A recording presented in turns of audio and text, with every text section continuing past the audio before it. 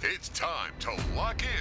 The most amazing, sensational, dramatic, exciting, thrilling finish. Live from Mobile, Sports Radio 105.5 WNSP presents 99 yards away. Win this game for one another. The Final Drive with Corey LaBounty and Michael Brauner. Do your job and play together. The Final Drive. Live on 105.5 FM and streaming on the Sound of Mobile app. I cannot believe it.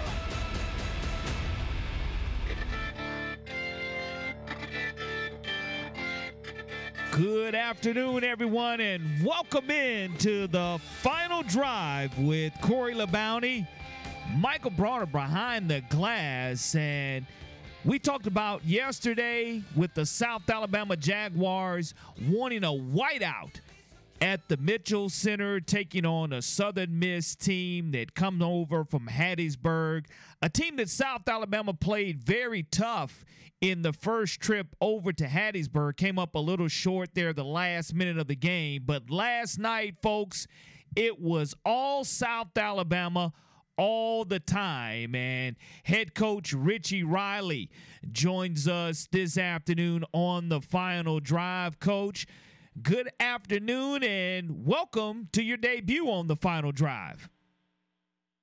Thank you. It's good to be on. I appreciate you guys taking the time to have me on.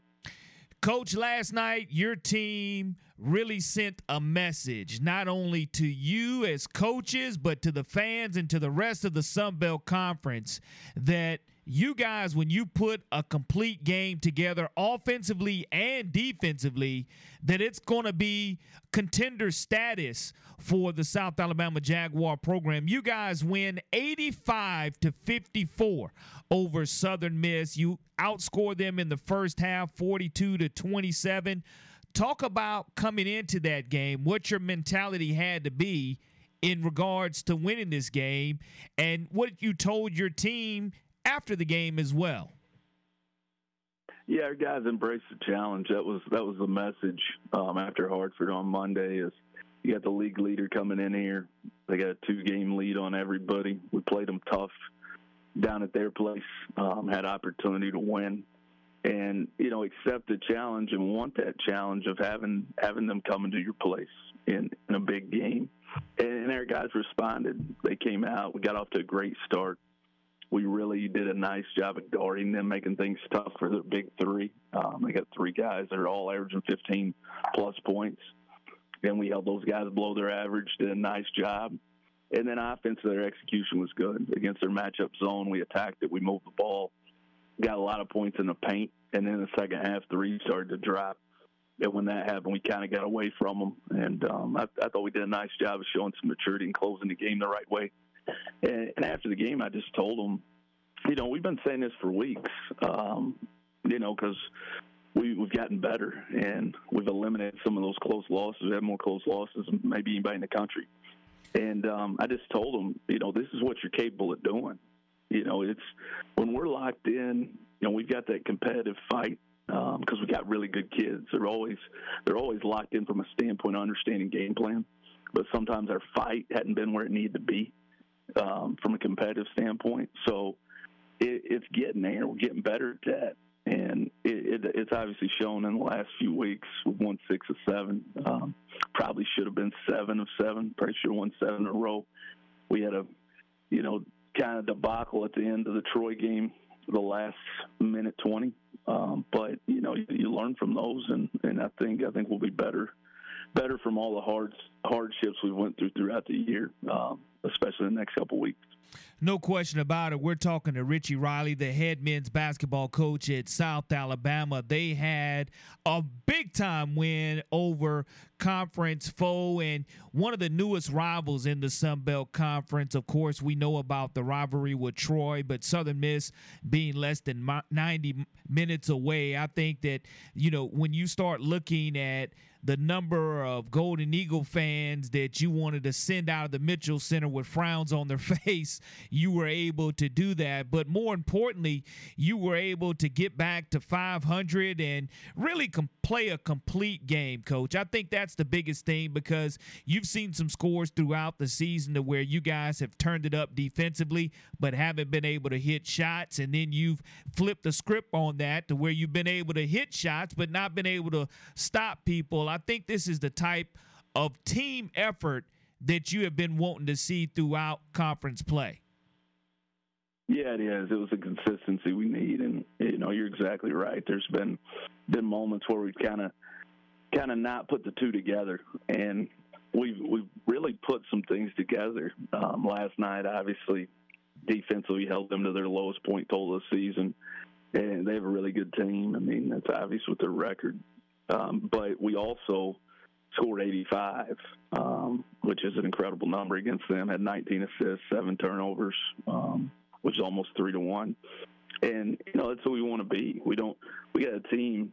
Our program's kind of based on that. We don't want to beat ourselves. We want to value the ball. We want to minimize mistakes, and then defensively, we want to be gritty and tough. And last night we were that. And again, we got really good kids. They've given great effort, great focus, and they're starting to see it pay off. And that's the beautiful thing about coaching is when you coach guys like I'm fortunate enough to coach with these guys we have, and you get to see them see the reward of some hard work, and they're finally getting to see that. And hopefully we'll continue. We got to keep getting better. We got time to get better, and then we got to keep showing up for the 40. Those 40 minutes, keep showing up, and when we do that, I think we can be right there to beat anybody in our league. There's a lot of parity.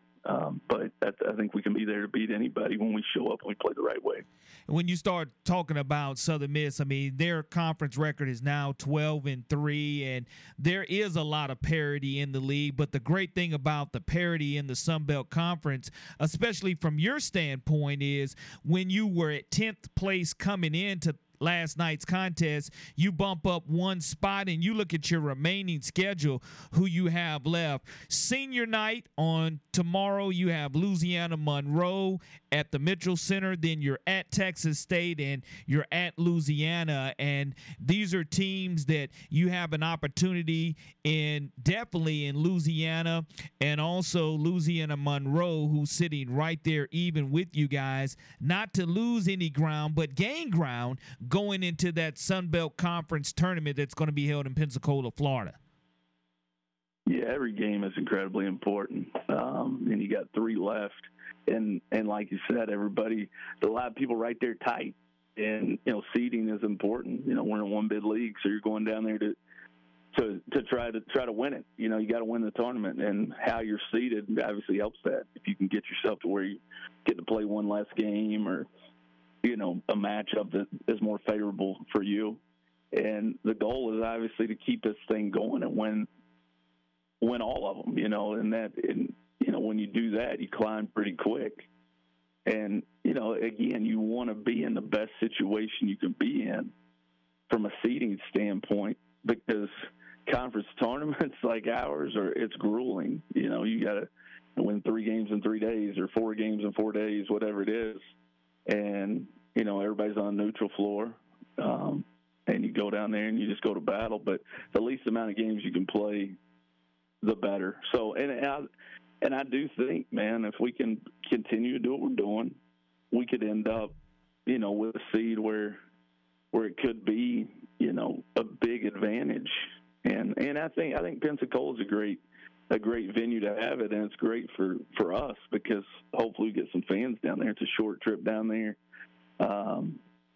so that we can hopefully form our own home court advantage down there and stay down there and play a bunch of games.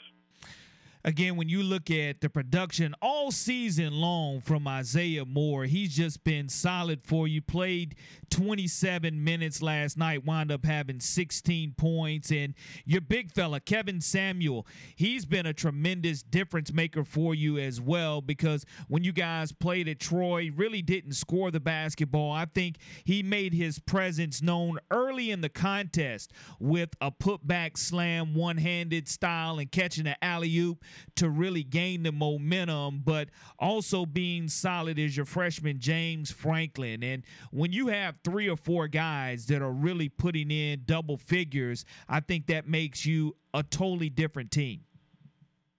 Yeah, I agree. Kev was huge early.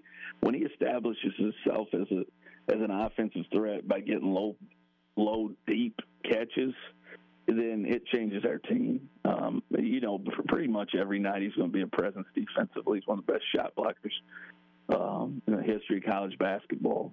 One of the best rebounders in the history of college basketball. But when he establishes himself offensively early in games, it makes a huge difference. And talking about Isaiah Moore, I mean, he's one of the best players in our league. He came in as a Division II All-American, and he operates with a chip on his shoulder, just a toughness and a true chip. He wants to go out and show everybody that he belongs, and he's done that. He's to me, it would be an absolute joke if he's not first team all league. I mean, if he's not one of the best 5 players in our league, then I'm in the wrong profession. I don't know what I'm looking at, because he has been special, and he continues to get better and better. And he's really had to carry us a lot of times this year. But like you said, recently we're getting production from some other guys, some double-figure scoring nights, and that helps him because he's also a great passer.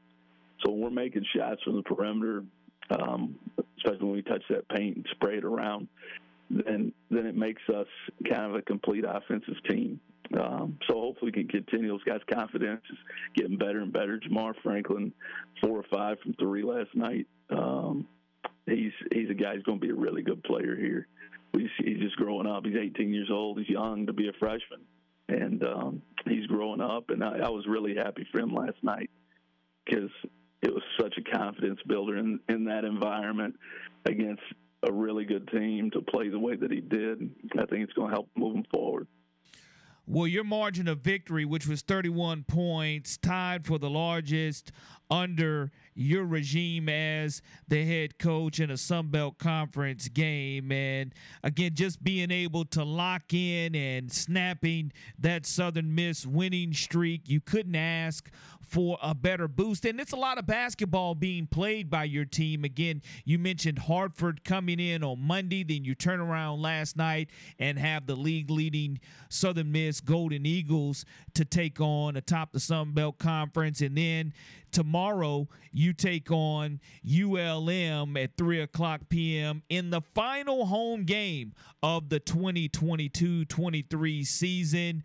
I know you're looking forward to really digging in and getting prepared for what's at hand at the Mitchell Center tomorrow night. Yeah, it's another challenge. Every night in this league is such a challenge. There's so many good teams. Monroe has dropped a few here late, but they have some big road wins this year. And, it's going to be a challenge. And tomorrow's important for me, and it's important for our program. Every game is, but tomorrow especially, it's senior day, and we love to send these guys out on a winning note. The last time they play in the Mitchell Center, whether you're a kid that's been here for a year or you've been here for 4 years, it's how it should be. You want to win your last home, and so our guys are going to have some motivation. Our underclassmen, they understand how important it is, and even the guys that have been here for 1 year, they've really enjoyed our fans. They've loved their experience here. So this place is special to them, even though it's been, a 10-month stay. By the end of it, our fans have really embraced them, and they've embraced our fans, and built some really meaningful relationships. So they want to go out the right way, and also keep the momentum going. Again, we won 6 out of 7 games. We've led in every minute of all these games except for like a minute and a half, I think. So we want to keep that momentum going and keep raising the bar of how well we're playing. Coach, I think that, again, they call it March Madness for a reason. I call it the February frenzy, to where you have to finish up strong. It's not really how you start. You go ahead and you have the toughest schedule that you can possibly have when you start looking at Alabama and Oklahoma and traveling to New Mexico State to get and play in the pit, having those tough games that really prepare you physically and mentally for this last March Madness grind that's going to happen here as you have 3 games remaining. And, Coach, a tremendous job. Your best basketball to me is still in front of you. You showed glimpses of what can happen to all the fans, and including yourself, because I know that's really out.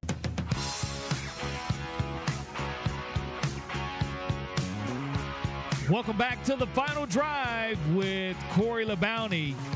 Michael Brauner taking your phone calls.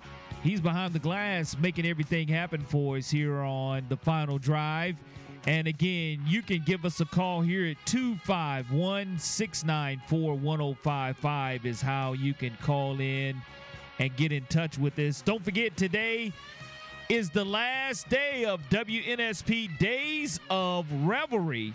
We have a Toomey's swag bag for you today, a Toomey swag bag for you. Just make sure you listen in for that Mardi Gras music, and you can receive that Toomey swag bag when Michael plays that Mardi Gras music. It's the WNSP Days of Revelry. And I tell you, somebody who I was hoping would have a lot of revelry today, Michael, was Tiger Woods. As yesterday we saw Tiger Woods do what Tiger Woods does. And at the Genesis Invitational yesterday, a 2-under 69. It was the first time that he had birdied 3 straight holes since the 2020 Masters. And again, his partners, Rory McIlroy and Justin Thomas, teeing off with him today.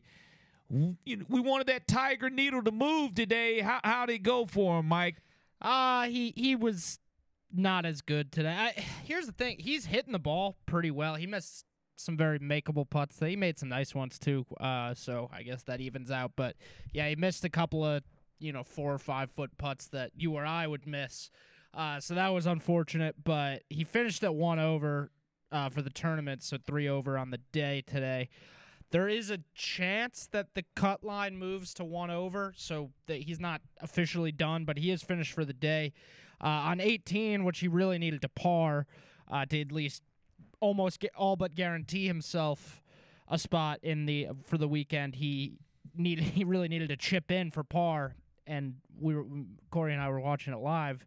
He chipped and it was rolling to the hole, and it lipped right out. It was just moving a bit too quick. He nearly put it in, and it would have been spectacular, but not to be. He did bogey to finish 1 over for over the first 2 rounds. So a chance he still makes the cut, but certainly not the way he wanted to finish today. Well, we know when he teed off this morning, temperatures were in the high 40s. And again, with Tiger Woods having major back issues and having a surgically repaired right ankle, you know that plenty of ice is what he needed and treatment before he teed off, but had that early tee time, and that just made it tough for him. And, yesterday Tiger was kind of, I don't know how to say this kindly. I will let our listeners go and Google and find out why Tiger has been talked about in a negative way outside of golf. And you have to remember, when he tees off with 2 of his best friends, Justin Thomas and Rory McIlroy, they always, creme de la creme there, but they had a little inside joke going on, and just so happens that you have to remember that those cameras are on you at all times, and Tiger's taking a lot of heat for the joke that he did play on his friend. But I will say this: we all know that the Tiger phenomenon, it's real. The needle definitely moves when he's playing golf. Whether I was hoping he'd make the cut and just be able to kind of knock off the rust, but when you're talking about making it through an entire day, that makes it tough for him to do, Mike. Yeah, I mean, we talked a lot about the fact that he has said he's not there to play just ceremonial golf and, be a caricature of himself almost and just be there to be there. He's there because he thinks he can win. But again, at the same time, he hasn't walked 72 holes of golf over 4 days at all since the accident a couple years ago. So it's hard to – I mean, there was no chance he was going to win. Whether he believes that or not deep down is another question. Only he knows that. But that being said, he certainly was striping the golf ball. He was mashing it down the fairway. He's a couple holes. He's out driving Rory and JT. So the game is still there with him. It's more so just can he hold up over 4 days of golf, which you understand if he can't. I mean, it's a difficult thing to do. He woke up probably at 3 a.m. today because he had to tee off at 7 o'clock California time and received 2 hours of treatment on his legs just to be able to get out there. So. Well, again, Tiger playing to me is better than no Tiger playing at all, and we'll continue to see how the rounds unfold here at the Genesis Invitational at the Riviera Country Club, and see will Tiger actually go ahead and make the cut. When we come back, of course, there's been some great high school action going on in Montgomery, Alabama. We'll keep you posted how our local teams are doing, and we'll talk with the victorious coach of one of those local teams coming up next here on The Final Drive on WNSP 105.5. Hi, I'm Michael Pierce, NFL defensive tackle. When I am in the city of Mobile, you can normally find me at WNSP 105.5.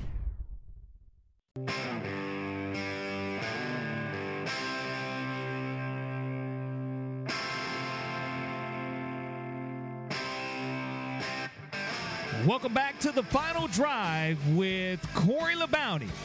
Michael Brauner taking your phone calls at 251-694-1055 and does a great job of producing this show from behind the glass. And again, we had high school basketball action today in Montgomery. Of course, we had the postponement of some games yesterday, but big time win for the Theodore High School girls as they defeated the number 5 ranked team in the state of Alabama, Carver of Montgomery, earlier this morning, 41-37, along with McGill-Tulane boys defeating Park Crossing 58-55. McGill boys will now take on the Blunt boys because Blunt defeated Pike Road 52-47 in overtime, and the McGill-Tulane girls defeated Park Crossing 49-29, which sets up that McGill-Tulane versus Theodore High School girls action to punch their ticket to go to the Final Four in Birmingham. And it's a pleasure to be joined this afternoon by Theodore's girls basketball coach in her first year as the Lady Bobcats head basketball coach, Tassie Warsham, joining us. Coach, congratulations on the win this morning. Thank you so much. Let's talk about how your Lady Bobcats were able to come away with a big-time win, 41-37 winners. It sounds like it was a close and very competitive matchup in order to play the McGill-Tulane Yellow Jackets for an opportunity to punch your ticket to go to Birmingham. Yes, it was a nail bite. It was a really good game, but I told my girls going in that we just need to take everything out of the equation, what people are saying, that we were the underdogs, and we just need to play defense, stay focused, take the referees out the equation, take the crowd out the equation, and do what we do best, just play Theodore basketball. Let's talk about some of the young ladies doing what they did best. And I know you have a junior by the name of Jasmine Bingham, and she had 19 points to go along with 15 rebounds. Let's talk about that and her ability to get that double-double for your Lady Bobcats, who were able to defeat the number 5 ranked Carver Montgomery Wolverines. It was a double-double is nothing new to Jasmine Bingham. She's put in the work all year long, and I think every game we played except 2, she's averaged a double-double. I remember right before tournament time started, she sat me down and said, "Coach, you got to push me more. You got to push me more." So I took that as a sign of her growing up, taking the leadership responsibilities and wanting it all, basically on her shoulders. Not that I wanted to put it all on her shoulders because it's always a team effort. But I think she stepped up for us and did great. I was anticipating them double teaming her, and when they did not, I just said, hey, look, we got to get her more touches in the game. Let's talk about this being your first year as the girls basketball coach at Theodore. And how did you wind up coming to Theodore? Where did you come from? And how long did it really take for your girls to become acclimated to the way Coach Washam wanted to do things? I came from Minor High School in Birmingham. Great school. It was, sometimes it's just your time is up. It's ran its course, and it's time for something new and different. And I just happened to apply different places, and Theodore called, and I came to interview, and before I left, they offered me the job. But I had already prayed about it before I went in there that if God wanted me to be wherever he wanted me to be, let him offer it to me while I'm there, because I know usually they don't do that. They give you a couple days and they call you back. And so once they offered me that day, I knew that this is the move that God wanted me to make. So I took it. It took a while. Summer was pretty rough, and a couple of months was pretty rough because they wouldn't, acclimated to what I wanted them to do and what I was trying to pull from them. I guess they did not understand what was, farther in there. I was reaching. They was already talented, not to take nothing away from them or a coach before me, but I just seen more in there, and I was reaching deep to get that out of them, and there were some days that they didn't understand. But once they got on the same page and understood that I just wanted the best for them, then they bought in, and the process has been a whole lot smoother. Coach, I think the awesome part about you taking the job, too, is it was a transition time for Theodore Lady Bobcat basketball and really the entire Theodore Bobcat nation, transitioning from 7A to 6A, and that meant new opponents and new expectations and having an opportunity to get back to Birmingham in a totally different classification, but playing a tough Wolverines team today that ended their season at 26-3, did Carver Montgomery. And now you look moving forward, you're going to play a foe in another Mobile, Alabama foe in McGill-Tulane, and that's what you love to see. When you see our local teams battling one another for a chance to guarantee to have representation from the Mobile, Baldwin County area in Birmingham, that's what it's all about. Yes, that's what it's all about. I'm excited about it. Two Mobile teams and that ended up in the regional championship for the South. McGill-Tulane is a very good team and coach really, really well. They have 5 seniors that start, so they have a lot of experience. And I think it's going to be a fun and good time. I'm just going to challenge my girls to rise to the occasion. We've been doing extra all year because when you move from 7A to 6A, there's an extra play-in game. So that's been our mentality all year. We're going to do an extra 30 minutes of practice, do an extra lap, do an extra sprint, because we knew that it took an extra game to get where we were trying to go in 7A. So that's just the same mindset we're going to keep. We just got to give extra. When we're playing great teams that's, been there and that's ranked higher than us, all we think about is giving that extra. And that's what we're going to stick with. And we're going to go out and do the best that we can do. Now, again, the Lady Bobcats will play their rival or a new rival in McGill-Tulane, and that's for the South Regional title at 9 a.m. next week, Wednesday. Ash Wednesday is what they call it, and you guys will have the opportunity to get a rematch because McGill-Tulane did beat the Lady Bobcats on January 31st. So not too long ago, just a couple of weeks ago, you guys went to action. What was the final score in that game where you played a couple of weeks ago? A lot to a little. They ended up beating us about 20. But I think not to discredit them in any type of way, but we had just one area. We're on the number 1 seat for the area, and we had McGill-Tulane and we had BC Rain left, and I think the girls were more so eyed towards area play. Those games were not as important as the area games we had just played and set ourselves up with a great position. So I think we kind of took those last two games for granted.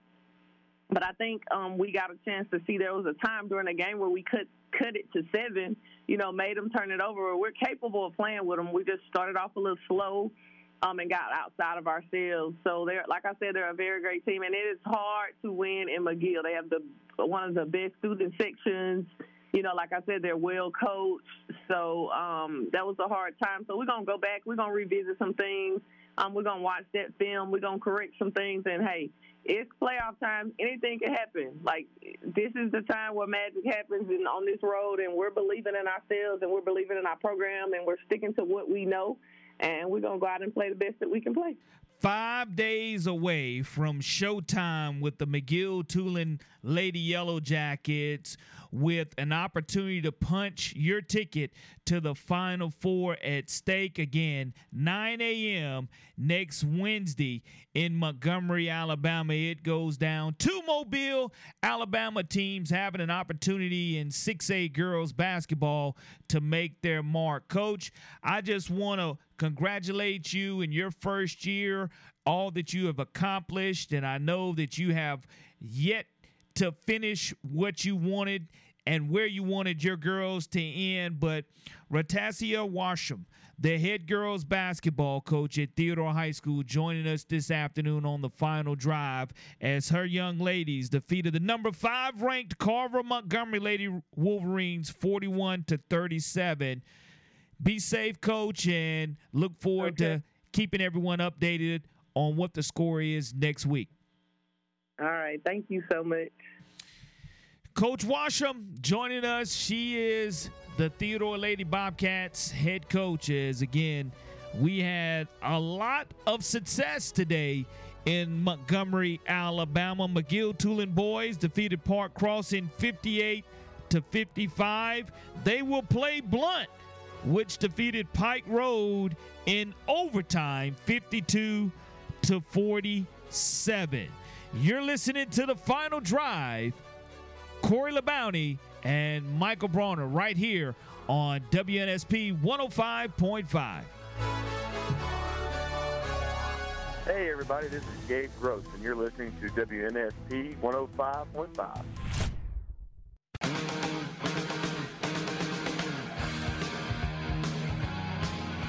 Welcome back to the Final Drive here on WNSP. I'm Corey LaBounty along with Michael Brauner. You can give Mike a call at 251-694-1055, or you can go ahead and hit us up in the app. We always love to read those comments and hear from you. And I think one of the big stories, Mike, that's been brewing here for the last couple of days is we knew we had the inclement weather that was rolling into Mobile, Alabama yesterday. But as, again, basketball season winds down, we know that we have softball and baseball, high school-wise, that are getting ready to start. And because of the inclement weather, Mobile County Public School System canceled all after-school activities yesterday, which may have been a blessing in disguise because there sometimes is a shortage of umpires that is going on. And you hate to really call it a strike by the officials, but basically what has happened is officials are asking for an additional cost or additional money. And currently it's at $80 a game. They're looking for a $10 pay increase, $15 on travel. And because of it, a new association, BB 103, was created, which it's okay to have two separate associations in order for there to be sports taking place. But we've seen a couple of years ago, I know the NBA refs went on strike. You've had Major League Baseball officials to go on strike. And here high school officials looking for an increase in pay because, we know the price of everything is going up. I know that, Easter coming up, you want some Easter eggs. It'll probably be the plastic kind that you'll get from me because of the cost of trying to dye an Easter egg, and the cost of gas has gone up. So officials have asked for that pay increase, but when you don't have enough umpires to call the number of games that are going on in Mobile and Baldwin County, it creates a dilemma because there's a couple of things that you have to play. One of them is the equipment to play, and the second thing is officials. And I know in tennis, you can self-govern your calls. But in high school baseball, you have to have umpires, and you don't want to rely on your coaches or your parents that don't really have the level of training that certified officials have and certified officials go through in order to play the game of baseball. Yeah, no, I mean, it's probably the hardest job in sports, certainly officiating-wise, is being an umpire. And I know how much flack umpires can get from coaches and parents, etc. So, pay them what they want. I get. I mean, it's a hard job. I used to do it when I was 14 or 15 for Little League, and I couldn't even handle it for 8 or 9-year-olds. That it gets tough out there. If you blow a call and you blew a call, it's not like you can go and change it. You just got to sit with it and live with it and take the abuse you're gonna get. It's not easy stepping in those shoes, especially behind the plate as an umpire when you're affecting every single play of the game when it pitch to pitch. Ideally, you're gonna get most of them right, but you're a human. It's impossible to get every single call right. So probably in baseball more so than any other sport, you got to deal with some criticism there. So if it takes a little bit more money, if it's only $10 more a game, I don't know who's making that decision, but I'd say pay them.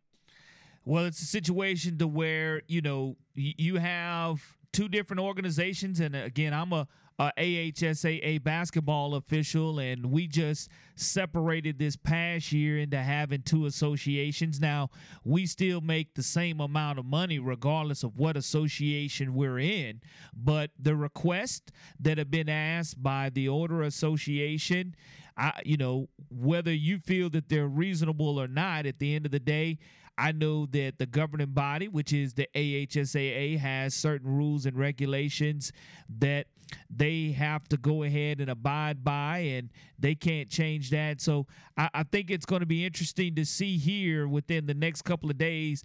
The only positive side about this, Mike, is that it's early in the season, and games have just begun to where if you're going to have to start rescheduling or postponing games, it's easier to do it on the front side than have to do it on the back side or in the middle of the season. So we'll continue to see how this breaking news that is started earlier in the week continues to go on. You're listening to the Final Drive on WNSP 105.5. Corey LaBounty and Michael Brauner here with you on this fantastic Friday. And don't forget about the WNSP Days of Revelry that are going on, and you can go ahead and get that Moe's or Toomey swag bag. The Toomey swag bag from WNSP Days of Revelry will be available. Just listen to that Mardi Gras music, and you'll be our third caller, and you'll be the winner of that Toomey swag bag. We'll be right back here on the Final Drive. It's time to lock in. The most amazing, sensational, dramatic, exciting, thrilling finish. Live from Mobile, Sports Radio 105.5 WNSP presents 99 yards away. Win this game for one another. The Final Drive with Corey LaBounty and Michael Brauner. Do your job and play together. The Final Drive, live on 105.5 FM and streaming on the Sound of Mobile app. I cannot believe it.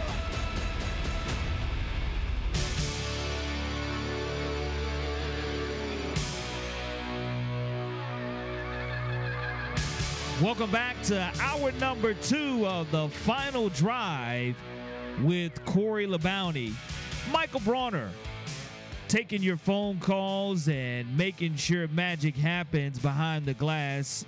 251-694-1055 is how you can get in touch with us here on the Final Drive. And we know that there's been a lot of activity in college basketball as we're making that final finish, that final march to March Madness and our conference tournaments. And, of course, also football is always on the mind frame of everyone, as yesterday it was announced the arrangement of coaches for SEC Media Days. Nick Saban will take the podium here in a few months, Wednesday, July 19th, for SEC Media Days. And he will be joined by Sam Pittman and Billy Napier and Mark Stoops. And, you know, talking about Alabama football and basketball and baseball that's getting ready to start, Mick Gillespie from Bama Insider Tailgater Show is someone that we wanted to get on the final drive to talk a little bit about the Crimson Tide and the coaching changes that have been made by Coach Nick Saban offensively and defensively. Mick, good afternoon and welcome to the final drive.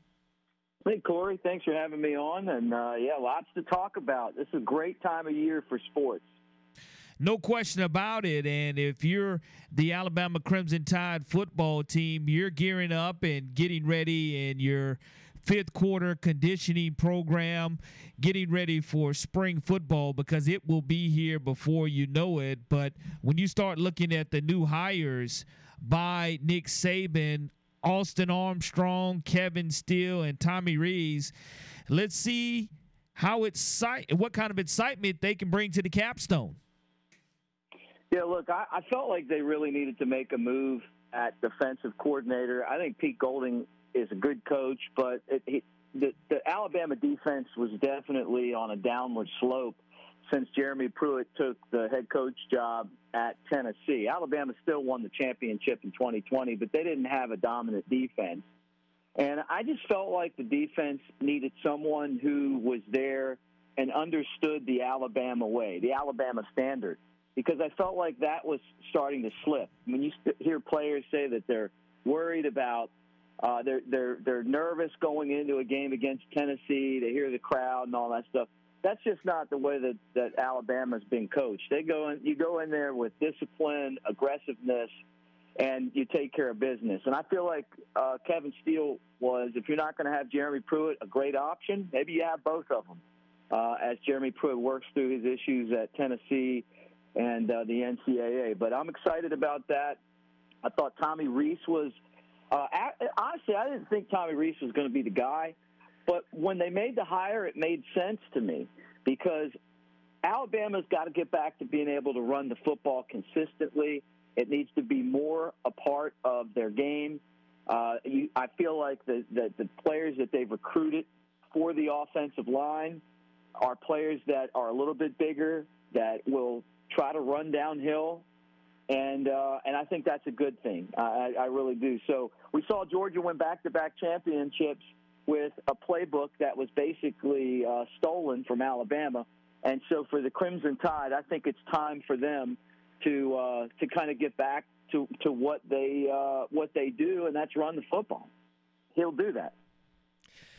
Mick, you brought up Jeremy Pruitt. We've spent hours speculating on where he played a role in this decision. Tony Sakalas reported that he maybe had a say in the hiring of Kevin Steele, and it's a bridge to Jeremy Pruitt, and it was just NCAA reasoning why it wasn't Jeremy Pruitt. Where do you stand on the whole thing, just getting deeper into the Jeremy Pruitt thing? Well, look, I mean, that's the same thing that I heard as well from our guy Clint Lamb, who's the on-3, team writer, where I work, so that's fine with me. I mean, if that's the case, then I think that's good. I mean, because you're getting somebody in Kevin Steele who brings a lot of experience and success to the table and kind of that Alabama standard.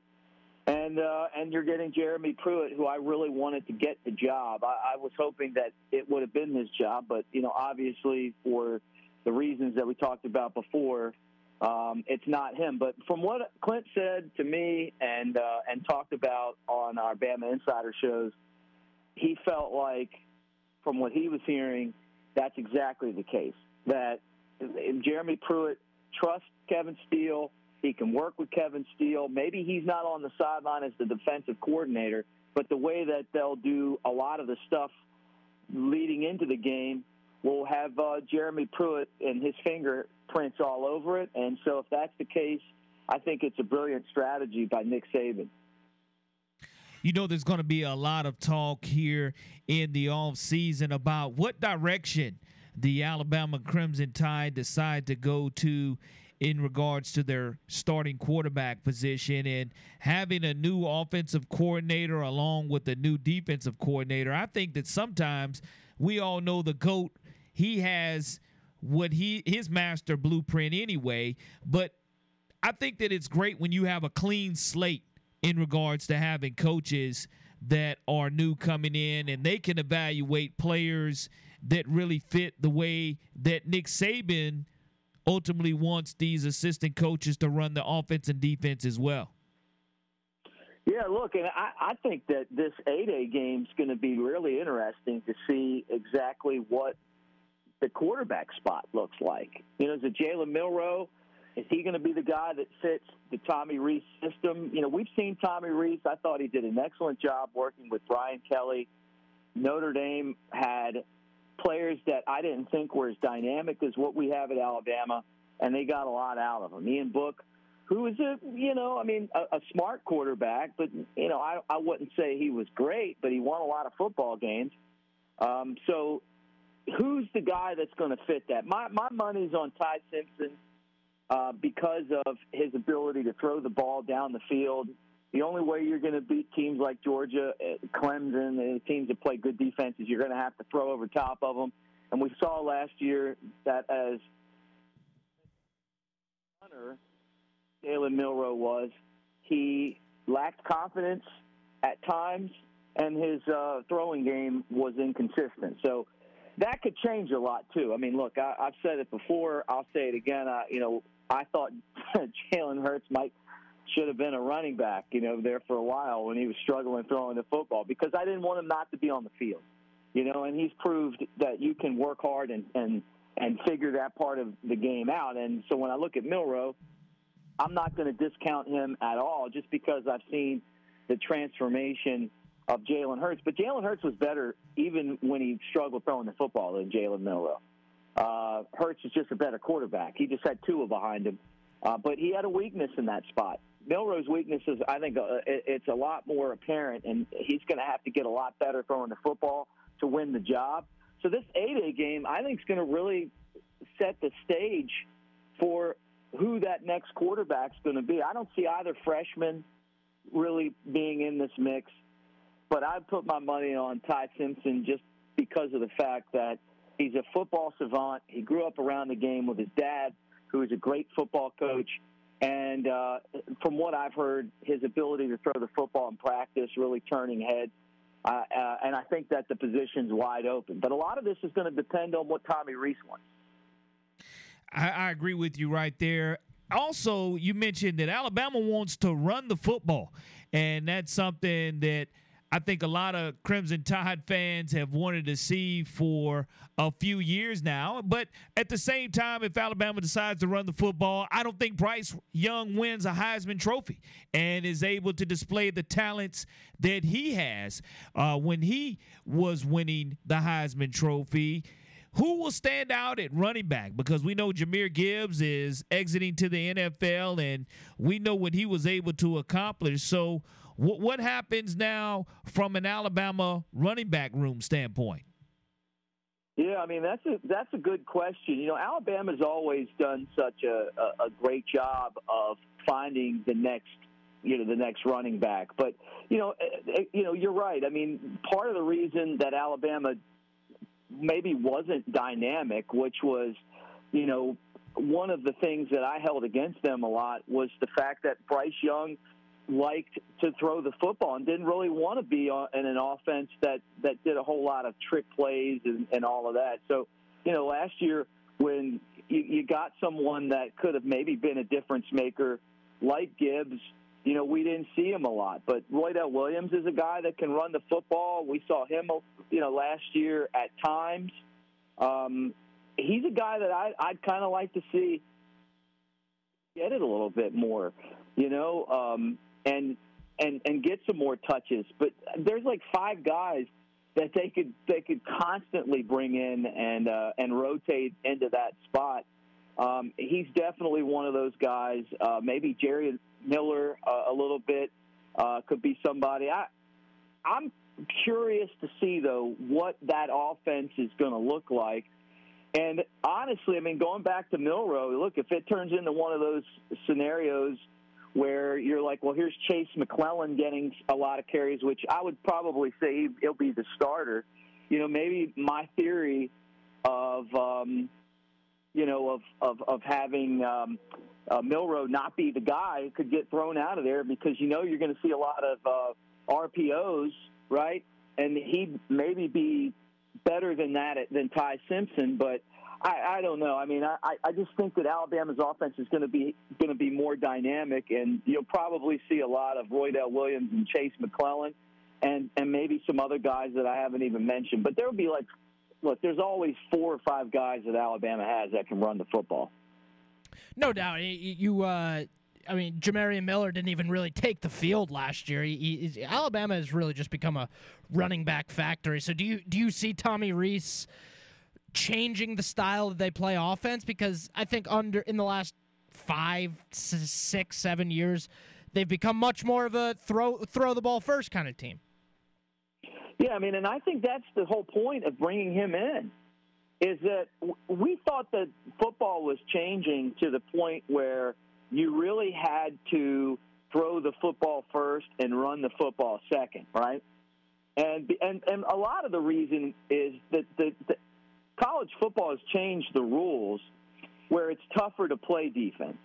I'll get into these conversations with my buddy Mike Johnson, who is a 2-time All-American out of Pensacola at Alabama, played in the NFL.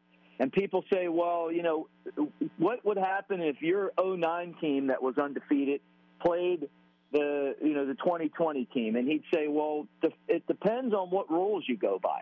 If they go by the rules that we played under, we could have beat them. We play the rules that they're under now, who knows, right? And it's just because the way that they officiate the games is so much different now, so we thought, well, it would be a good idea to be able to throw the ball, and then all of a sudden you see Georgia win back-to-back championships playing Alabama football style. So you don't have to recreate the wheel, and running the football effectively has been, since they started the game, probably the most important part of it.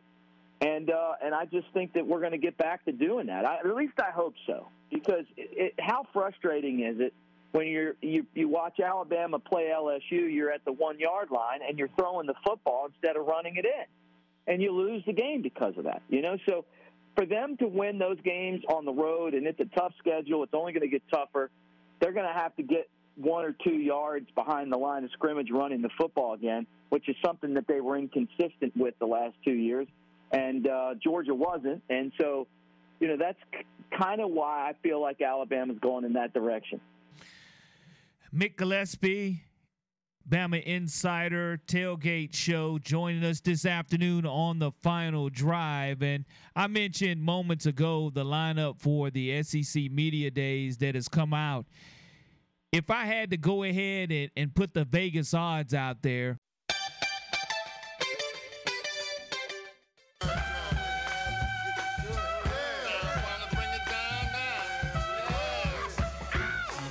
it's that Mardi Gras music that you've been waiting for here on WNSP Days of Revelry. Michael played that Mardi Gras music. That means he's taking the 3rd caller to be the winner of the Toomey swag bag right here on WNSP's Days of Revelry.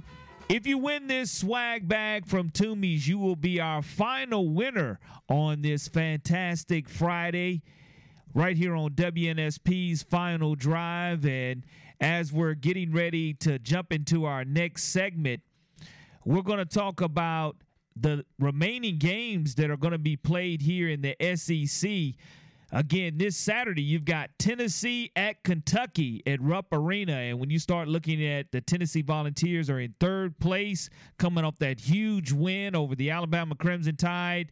Kentucky is currently seated in fifth place in the SEC.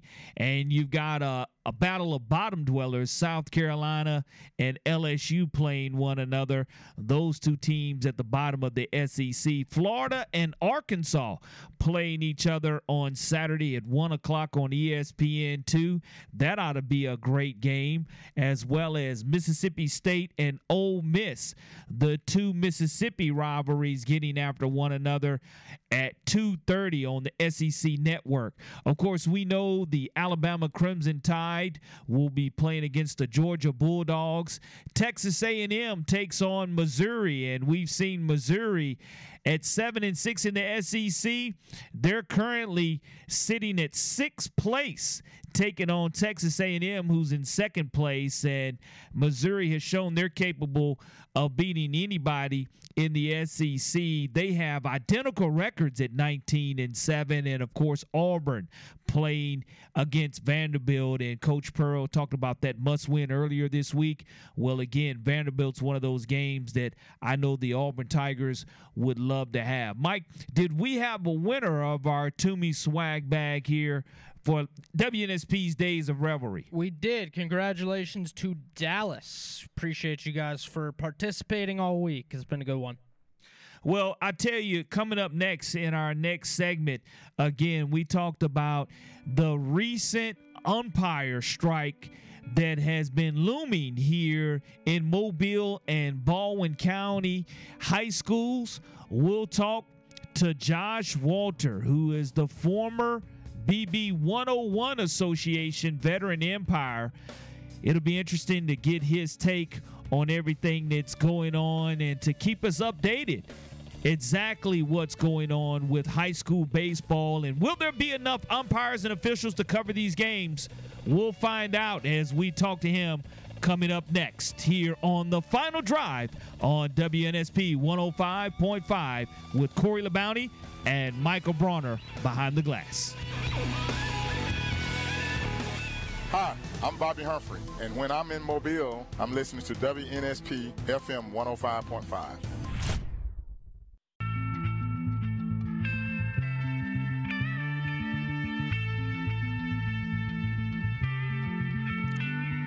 Welcome back to The Final Drive here on WNSP 105.5. I'm Corey LaBounty, joined by Michael Brauner, taking your phone calls, and he's behind the glass, making sure that everything runs smoothly here on The Final Drive. And there's been a lot of talk here the last couple of weeks as high school baseball season has approached us and is now upon us, starting last night for those teams who were able to play games before the inclement weather rolled in. There are baseball series that are rolling in everywhere across Mobile and Baldwin County, and there's a situation going on with the umpires, and I definitely wanted to get a hold of and reach out to a good friend, Josh Walter, who is the former BB 101 veteran umpire. Josh, good afternoon, and thanks for joining me on The Final Drive. What's up, Corey? How are you? Absolutely too blessed to be stressed, sir. And I know that, there's been a lot of action going on here in high school baseball amongst the umpires. So I want to hear from you about what's going on with the new association, BB 103, that was created, and the association that you were a part of, formerly called BB 101. Well, I don't know if you got a segment long enough to go through all of it, but if we could just back up to August. Let's start in August. You know what? Let's back up before we even start there. As a matter of fact, one thing that I want to squash, and this is not something that we've ever said, and I don't know if it's just the terminology that's easier to use, and I've heard you say it and everybody else say it, and I know the state has passed down memos and statements saying an umpire strike. Never at any point has BB 101, South Alabama baseball umpires, never at any point have we been on strike or they been on strike. We, in August, we restarted in August with conversations with proposals to the AHSAA about getting a raise and then also getting our travel pay back in an effort to recruit new officials and keep our current officials. Anybody that reads a newspaper or gets online that follows anything to do with sports will tell you that it's getting tougher and tougher each year to recruit officials and keep people officiating, with social media, with parents that, just craziness after games and harassment and stuff like that going on with officials. It's a tough job, and it's always been that way. It seems to be getting worse. So what we're trying to do is keep quality people in a position to officiate high school baseball games, high school varsity level, JV, freshman, middle school. We use the same guys in our high school group to umpire all the way down to T-ball in these ballparks.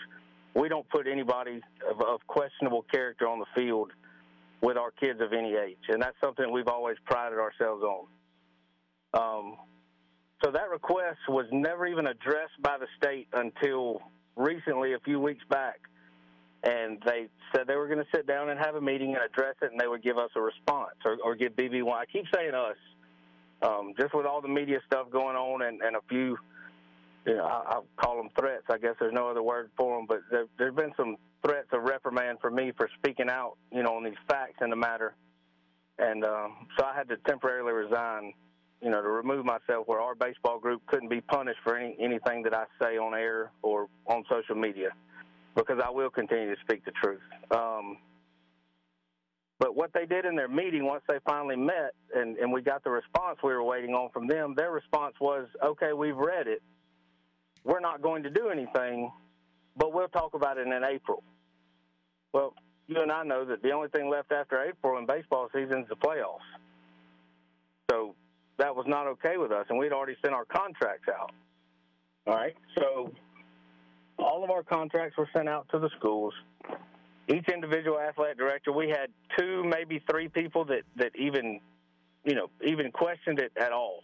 Everyone was almost 100% of our contracts were perfectly fine. I think there were 2 or 3, like I said, that even had any questions about it. And eventually, all but one of our contracts, came along with us and said, we're fine. We'll pay that. Not a big deal. Well, it was passed down somehow from the state to the Mobile County and Baldwin County school boards that they were not to use our association. So Mobile County rejected our contracts. The athletic director for Mobile County Public School System rejected our contracts. And we then, once Mobile did that, we then offered contracts revised back to the $80 a game, our regular contracts from last year, without, the raise or any of the travel pay. We offered that to Baldwin County, almost 2 weeks ago, I believe, and they rejected it also. Another thing I want to point out is in our contracts, this raise was for varsity baseball games, and then the travel was across the board. The pay raise was for varsity baseball games. These JV and middle school games would have been the same, as they've been.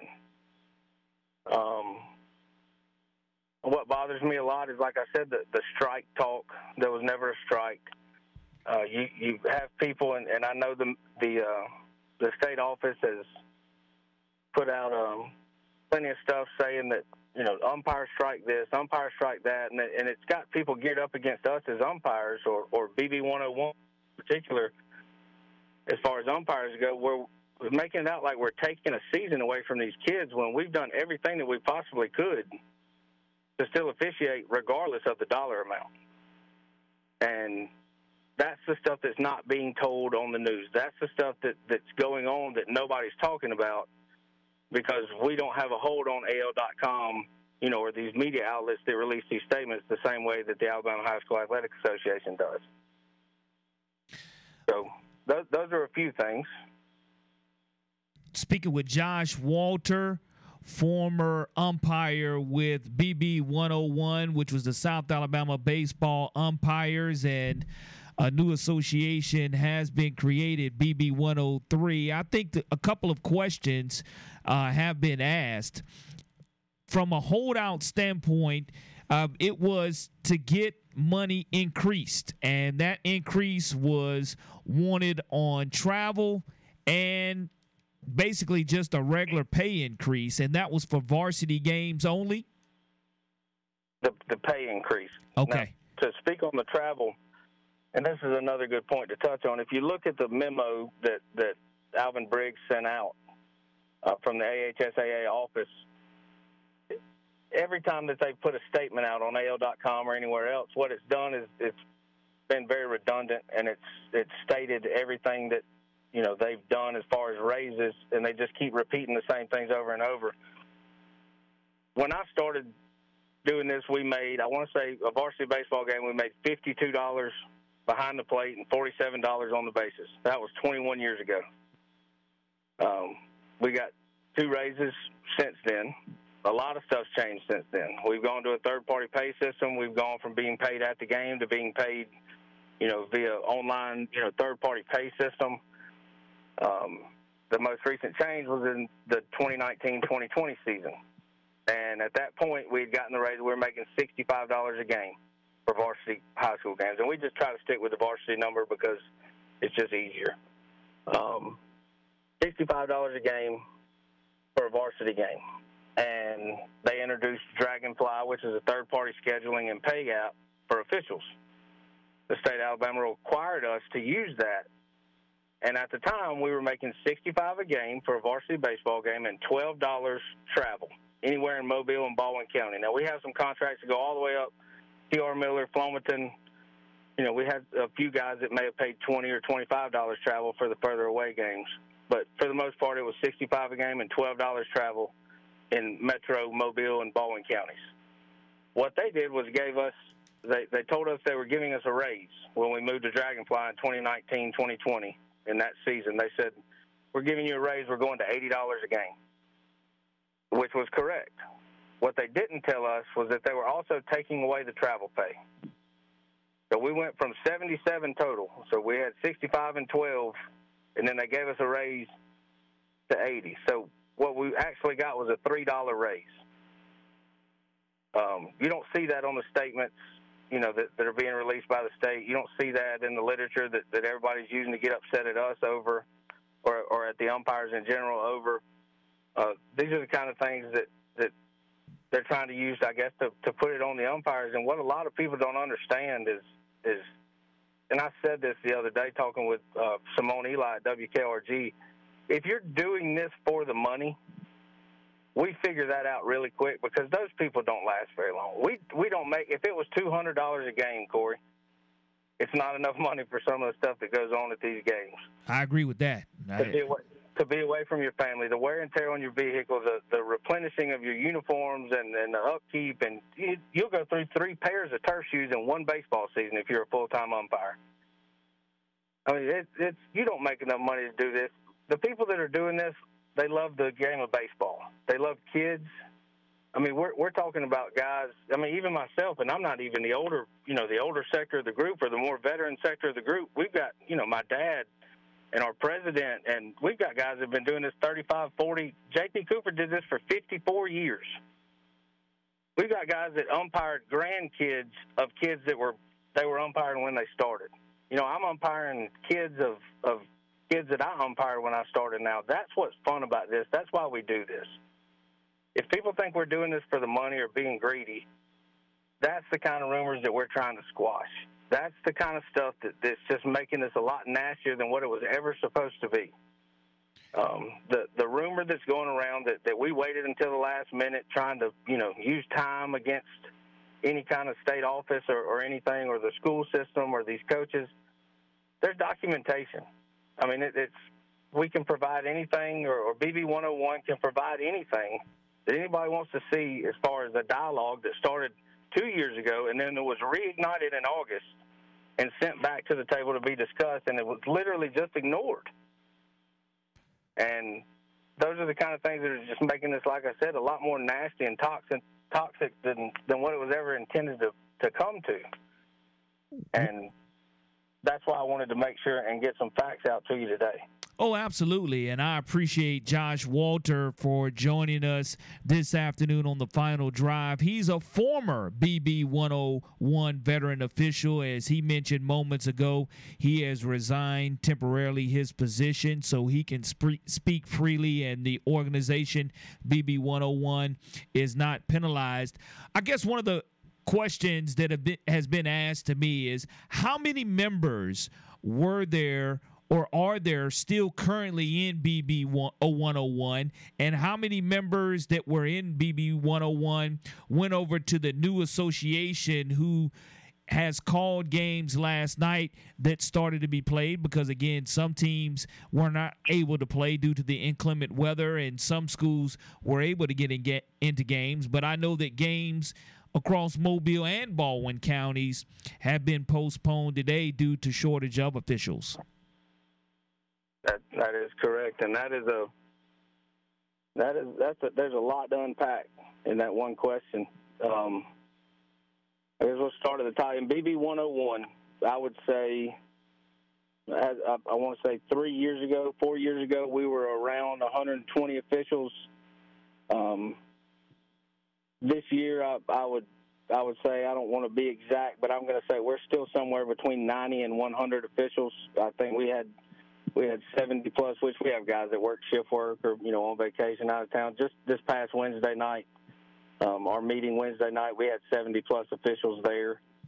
Now, as far as the people that defected from our group and were part of starting that BB 103 group, we know for a fact there were probably, I'd say, 4 or 5 guys that were actual members of our group that went over there. And then from what we understand, the rest of it was going to be comprised of guys that, call youth travel tournament ball.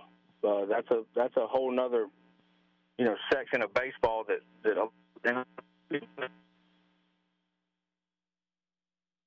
this is what we do is a completely different, much higher level of training, than a travel tournament or a recreational ball umpire would ever go through. We meet for, depending on.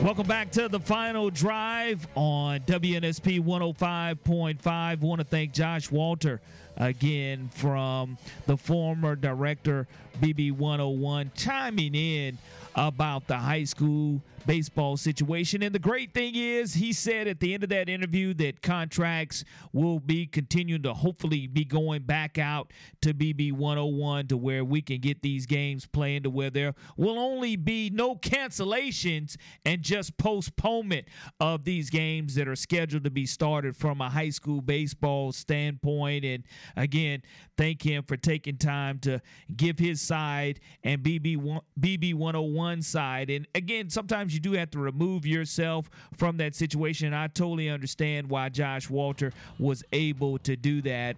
But again, he said music to everyone's ears that hopefully those contracts will continue to go back out here so we can resume high school baseball on the daily basis when we have 35 or 40 games to be played in a day. You're listening to the Final Drive with Corey LaBounty and Michael Brauner. Hour number 3 coming your way here on WNSP.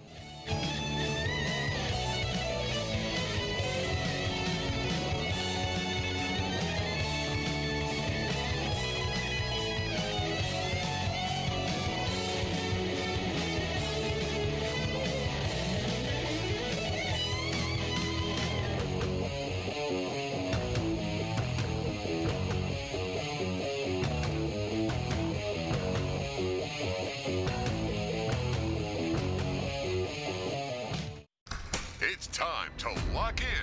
The most amazing, sensational, dramatic, exciting, thrilling finish. Live from Mobile, Sports Radio 105.5 WNSP presents 99 yards away. Win this game for one another. The Final Drive with Corey LaBounty and Michael Brauner.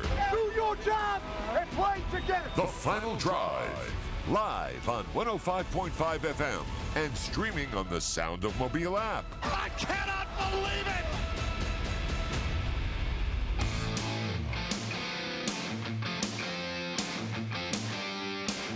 Welcome into hour number 3 of the Final Drive on this fantastic Friday. And again, we're moving into Mardi Gras weekend.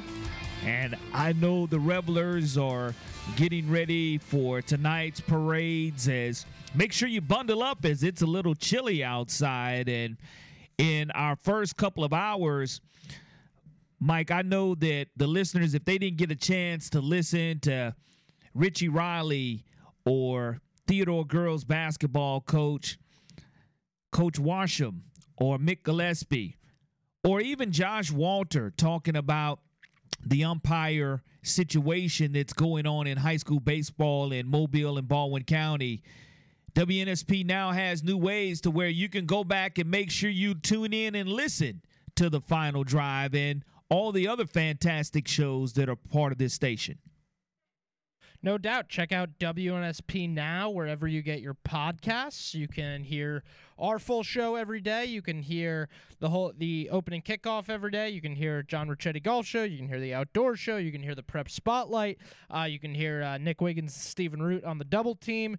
Pretty soon you're going to be able to start hearing, if you just can't get enough of my voice, you're going to be able to start hearing my NFL podcast, Throw It Deep, that I'm going to be continuing, a little project I was doing during senior year of college, and we're going to be picking that up again. So lots of good things going on. Just search WNSP Now wherever you get your podcasts to see our whole new podcast center. Without question, that's a great resource to catch up on all the week's worth of shows and all the great guests that we've had here on the Final Drive. And this weekend is NBA All-Star Weekend.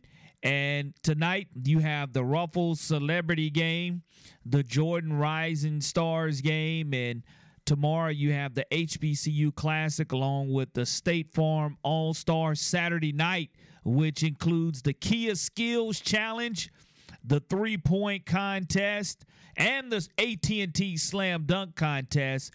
And that's followed on Sunday by the G League Next Up game and the 72nd NBA All-Star Game. And as we were talking to Richie Riley in hour number 1, Mike, I know that this is technically considered the halfway point of the NBA season. And when I start thinking about All-Star Weekend, of course, you have to think about none other than the greatest today, who is celebrating his 60th birthday, and that's none other than the GOAT to myself, Michael Air Jordan.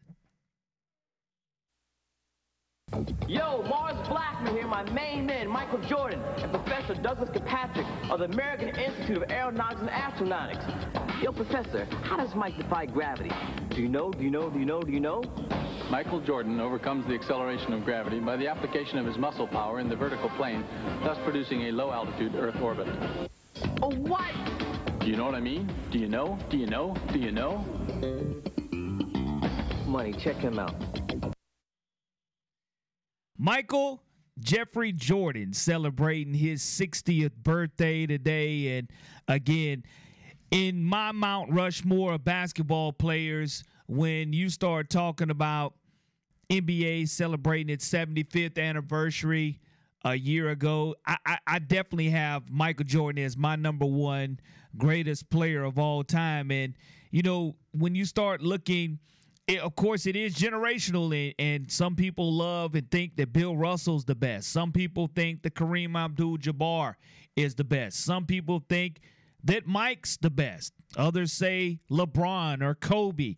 Everything's generational, and everybody has their preferences. But we'd love to hear from you. Who do you think is the greatest of all time as Michael Jordan celebrates his 60th birthday today and made news earlier this week donating $10 million to the Make-A-Wish Foundation? But those Spike Lee commercials, do you know? Just take me back to my childhood when you had an opportunity to watch Michael Jordan participate in the slam dunk contest, and you had a chance to watch people like Larry Bird win the three-point contest with the shooting jersey on, and the All-Star game where they used to play defense in the All-Star game, and it used to mean something. But again, one of the reasons that Michael Jordan is the GOAT is his second greatest commercial to me, behind Mars Blackman. You know this theme music when you're in the car riding along or listening on the app. I bet you know the words to this song.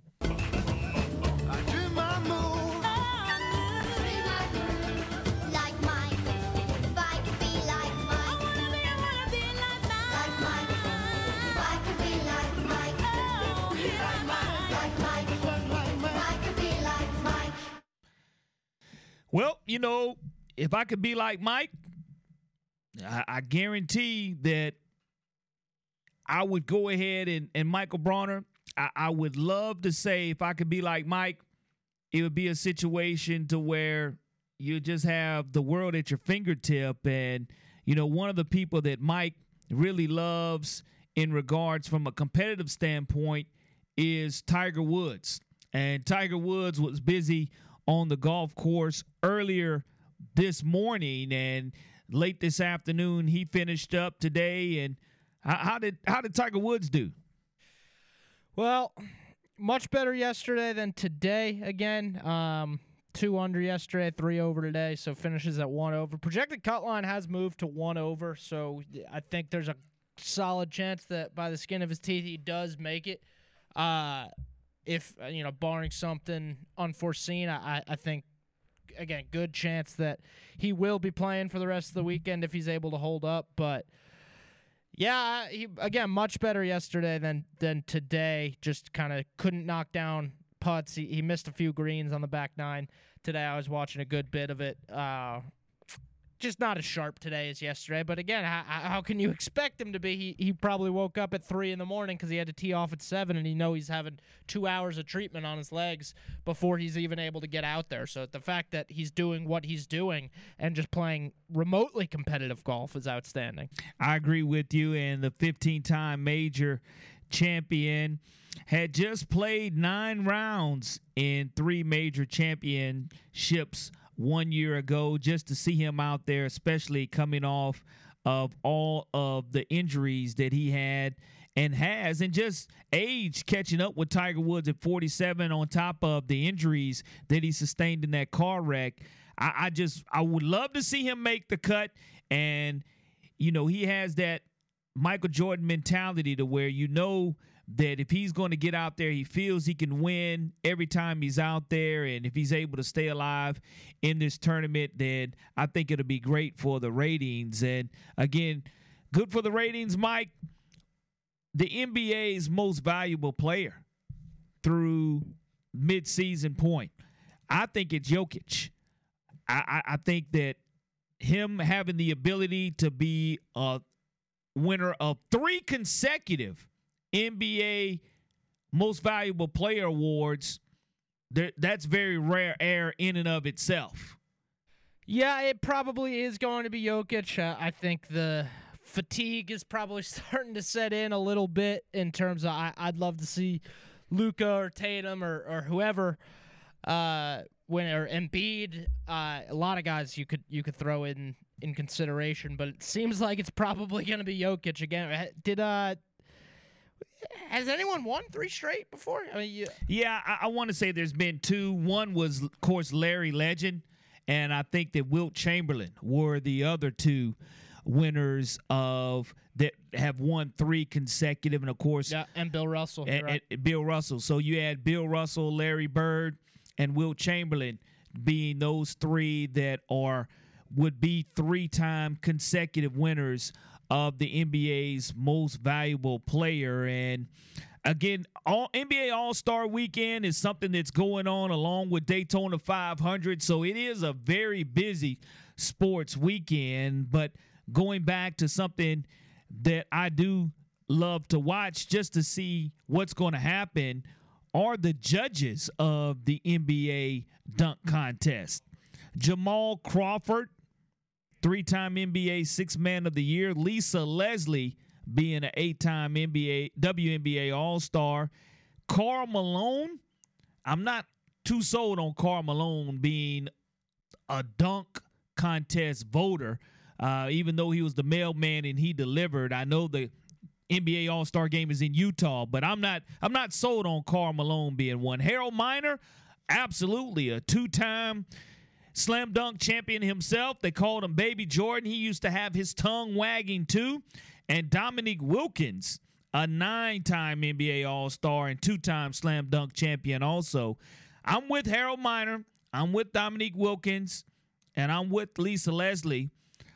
Jamal Crawford, not so much. And Karl Malone, not too happy as far as being voters to decide the AT&T Slam Dunk Championship. So we'll have to see how that winds up going this weekend. I just hate when you have the dunk contest and you start missing dunks, because it takes away from what you saw Vince Carter do and what you saw Michael Jordan do and Dominique Wilkins do. When they get that first one down, they're on it. And when you don't have Klay Thompson or a Seth Curry or a Steph Curry in the three-point contest, can Damian Lillard win it?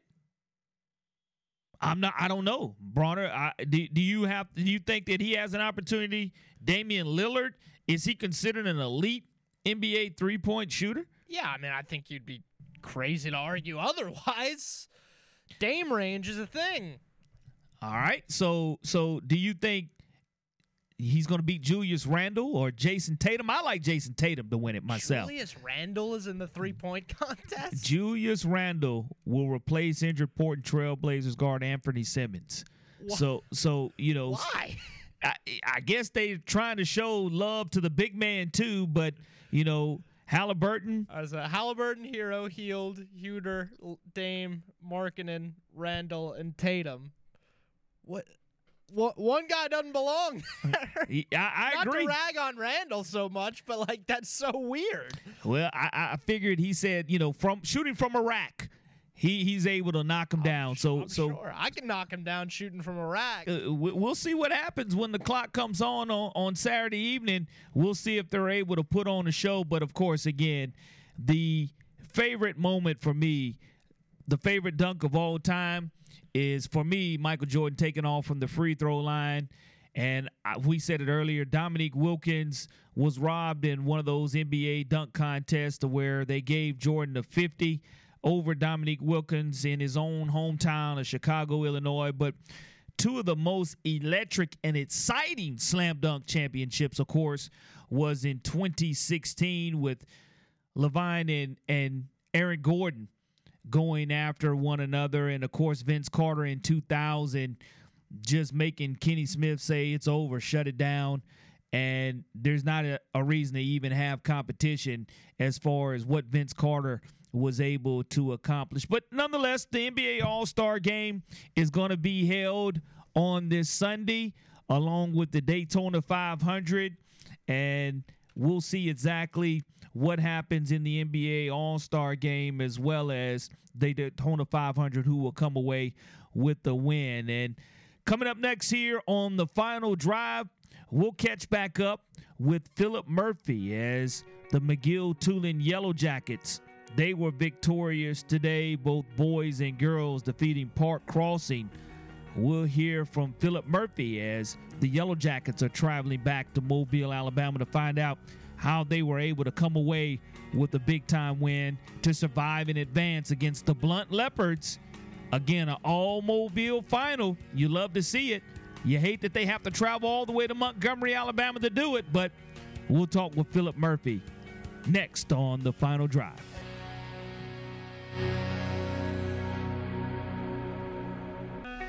I'm Laura Rutledge with ESPN. You're listening to WNSP 105.5. Keep it right here for the best sports information in Mobile.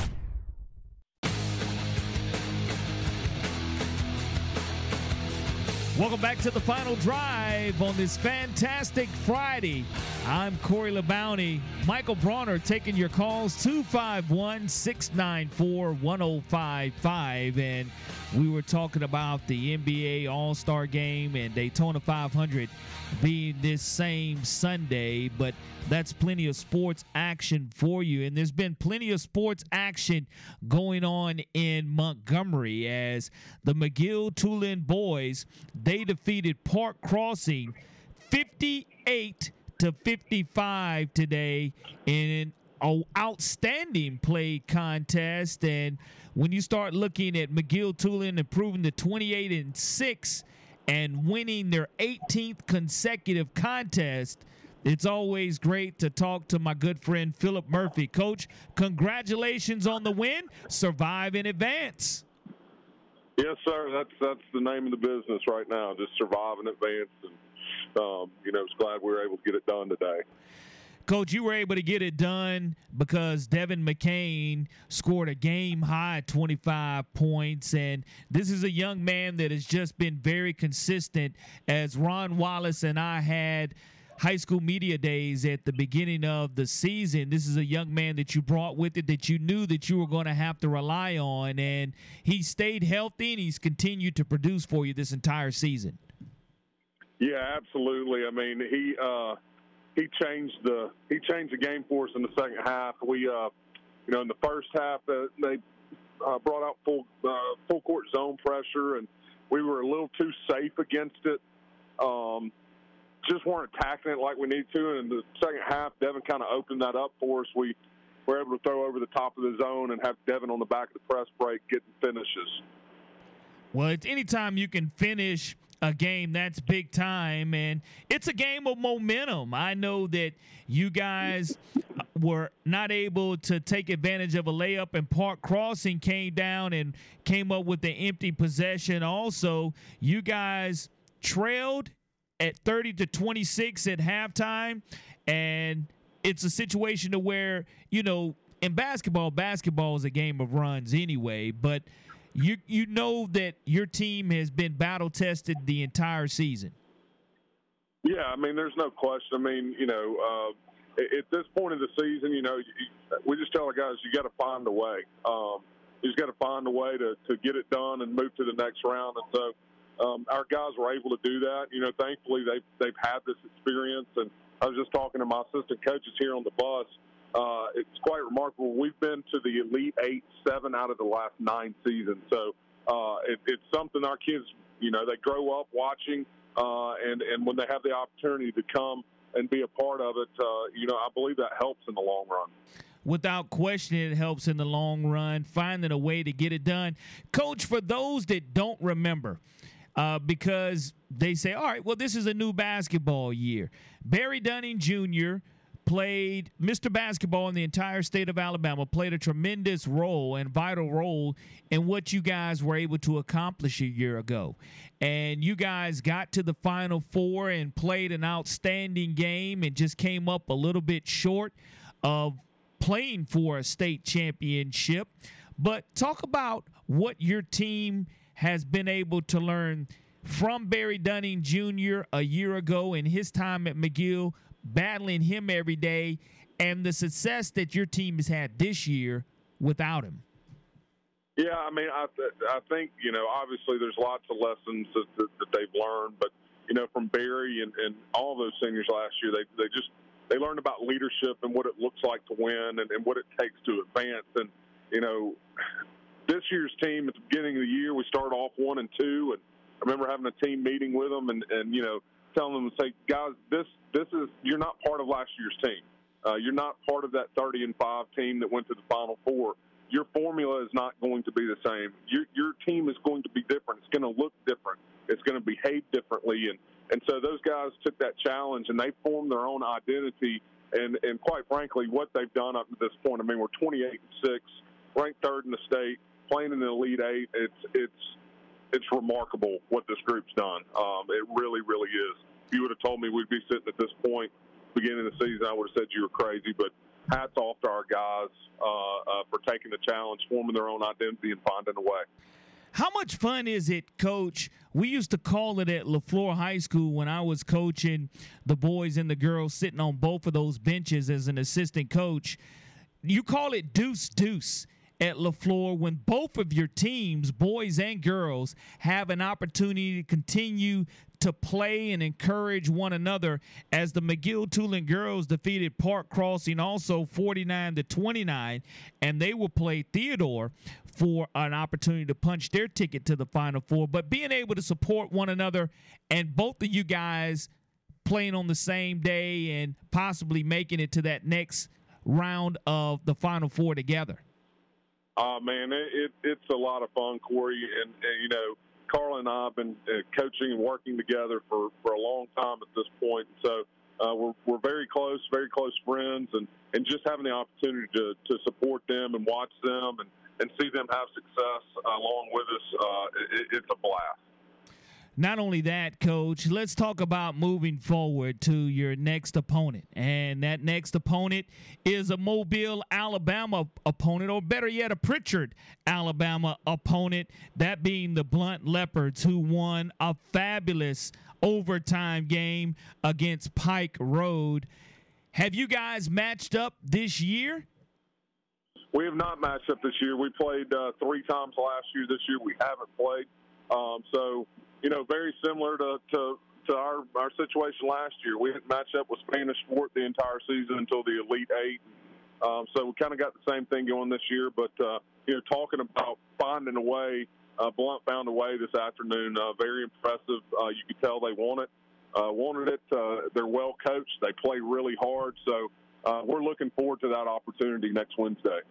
Next Wednesday, you guys will be playing the Blunt Leopards, and I always find it interesting, a couple of things. I know you can't control where you play and where you have to travel to, but you have McGill taking on Blunt in Montgomery, Alabama, and then you turn around and you have McGill girls taking on Theodore's girls all the way in Montgomery, Alabama. And then when you start talking about from another classification standpoint, you have Foley girls, again, still alive and advancing, and they're taking on Daphne. So it's a lot of local teams that are having to burn Highway 65 up to make it to Montgomery, Alabama to play one another.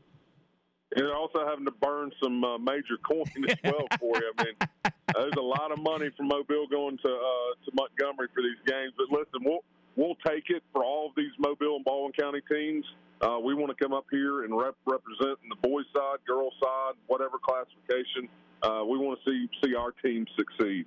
Well, you've definitely succeeded, and we look forward to seeing a Pritchard versus Mobile final. And again, when you start looking at overall, we're guaranteed, that's the biggest thing, Coach, we're guaranteed to have a representative in 6A girls and boys from this Mobile, Baldwin County area, along with 7A girls basketball also. And, you know, we always take a bad rap down here about not being able to finish or coming up short, but you have to get there first, and once you get there, anything can happen. That's exactly right, and that's the way we look at it as well, Corey.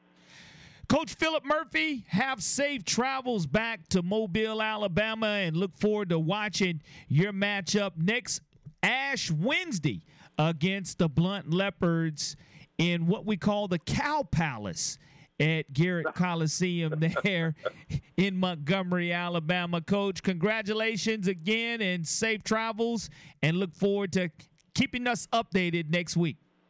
Hey, yeah, and then for anybody watching Wednesday, you know, we'll have ashes on our forehead. It doesn't mean that we got dirt on our heads. No question about it. A year ago, same thing happened in Birmingham. So that's right. That means you're still playing basketball and still able to celebrate as well, Coach. Y'all have safe travels, and thank you for joining us on the Final Drive this afternoon. All right, thanks for having us on. Philip Murphy, the head boys basketball coach, victorious today.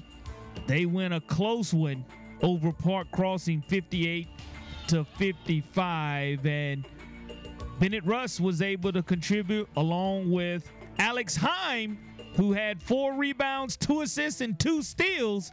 We know Alex Heim's last name because of his dad. We'll see if he got it from his dad. We'll ask Mark Heim about that later on. But you're listening to The Final Drive here on WNSP 105.5. Hi, this is Blake Stein, former Spring Hill Badger and Kansas City Royal, and you're listening to WNSP Sports Radio.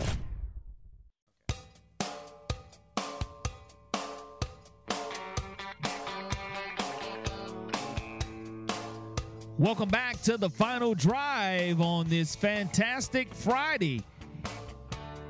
Corey LaBounty along with Michael Brauner taking your telephone calls at 251-694-1055. That's 251-694-1055 is how you can reach us. And we have a caller on the line now. Good afternoon, caller. How are you doing? Hey, Corey. How y'all doing? Always doing a great job. Listen, the girls' basketball in Mobile doesn't always get the props it should, especially some of the coaches. But I just wanted to reach out and be sure that Coach Charlie Shipp over at Davidson, his Warrior girls had a great season right there. Came up just a little short, but let me tell you what, fantastic year for them, so hats off. But like I say, the women's sports here in Mobile, there are some fantastic athletes, fantastic coaching staff right there. So just props off to them right there because they do a great job. And lots of times they get overshadowed by the boys and men's athletics right there. But great job, great season for the Lady Warriors. And Charlie Shipp, they don't make them any better than him. Thank you so much for that call. And Charlie Shipp, an outstanding and very successful. You won't find a more successful girls basketball coach here in the Mobile, Baldwin County area over the last 20 years. His win-loss record is superb, and it just wasn't the Davidson Lady Warriors day yesterday, but you're absolutely right. They did have a phenomenal season, and Charlie Shipp is the reason for that. And he has great assistants in Daryl Brooks, who helps him out over there from a girls' standpoint and has for many years. And we did have Matt Bosarge on yesterday. For the first time in 15 years, they make the opportunity to make it to the regionals, and we had him on talking about that. So thank you so much, caller, for showing the Davidson Warriors and lady athletics in general a lot of love. We'll continue to do that here on The Final Drive because not only do we have outstanding male athletes, we have tremendous and phenomenal female athletes in athletics as well in the Mobile, Baldwin County area.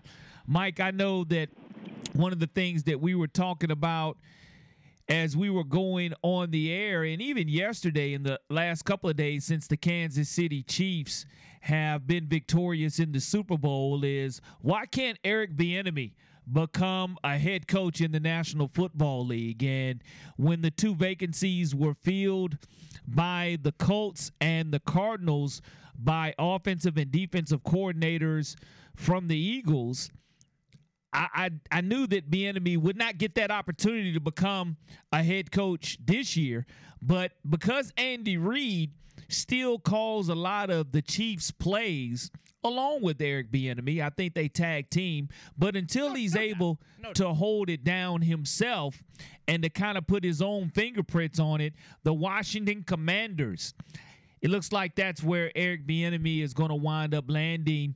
And I think if you're Eric Bieniemy, you do have to make that transition. People ask, well, why would you leave the greatest quarterback in the NFL, Patrick Mahomes, to go after winning a Super Bowl or after having 2 Super Bowls? Well, you've accomplished everything you needed to accomplish from the title that you've been given. Why not try a different organization and boost their offensive statistics? No doubt. And it seems like at this point, in terms of head coaching consideration, the cycles have come and gone now for really the past 3 seasons, and Bieniemy hasn't gotten his chance to be a head coach. Ultimately, it seems like that's what he wants to do. So if you're an NFL owner or GM or whatever hiring a head coach, there's no doubt there's going to be some hesitancy there hesitancy there to hire an offensive coordinator who's under the greatest offensive mind probably in the history of the game. Now, you can look at that as a positive and say, like, okay, he's had that tutelage under Andy Reid and probably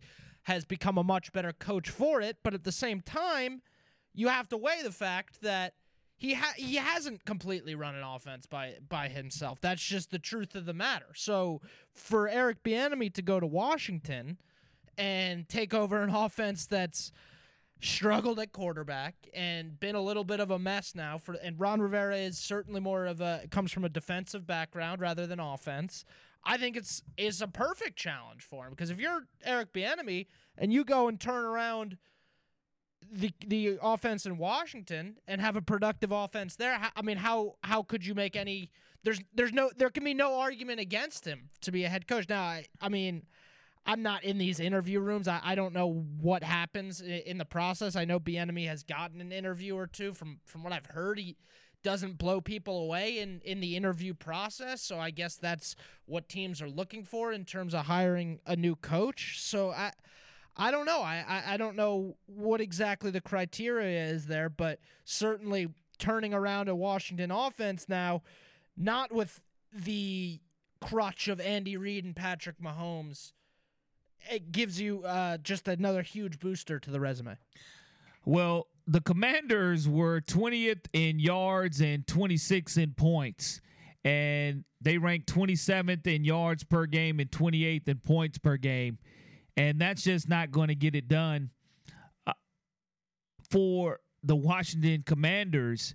And I think Bieniemy will go ahead and he'll put his fingerprints on this Washington Commanders offense. The thing is, if there's not enough wins by the Commanders, then what happens? Ron Rivera, he may not be retained as head coach, and then you're turned upside down again. So I understand the transition, the move to find stability in regards to making your own and being able to call the plays. But if there's a new coaching staff, depending on how they do this season, with Bieniemy being the offensive play caller and the offensive coordinator for the Commanders, I do like the move, but I think that he's going to have to produce immediately.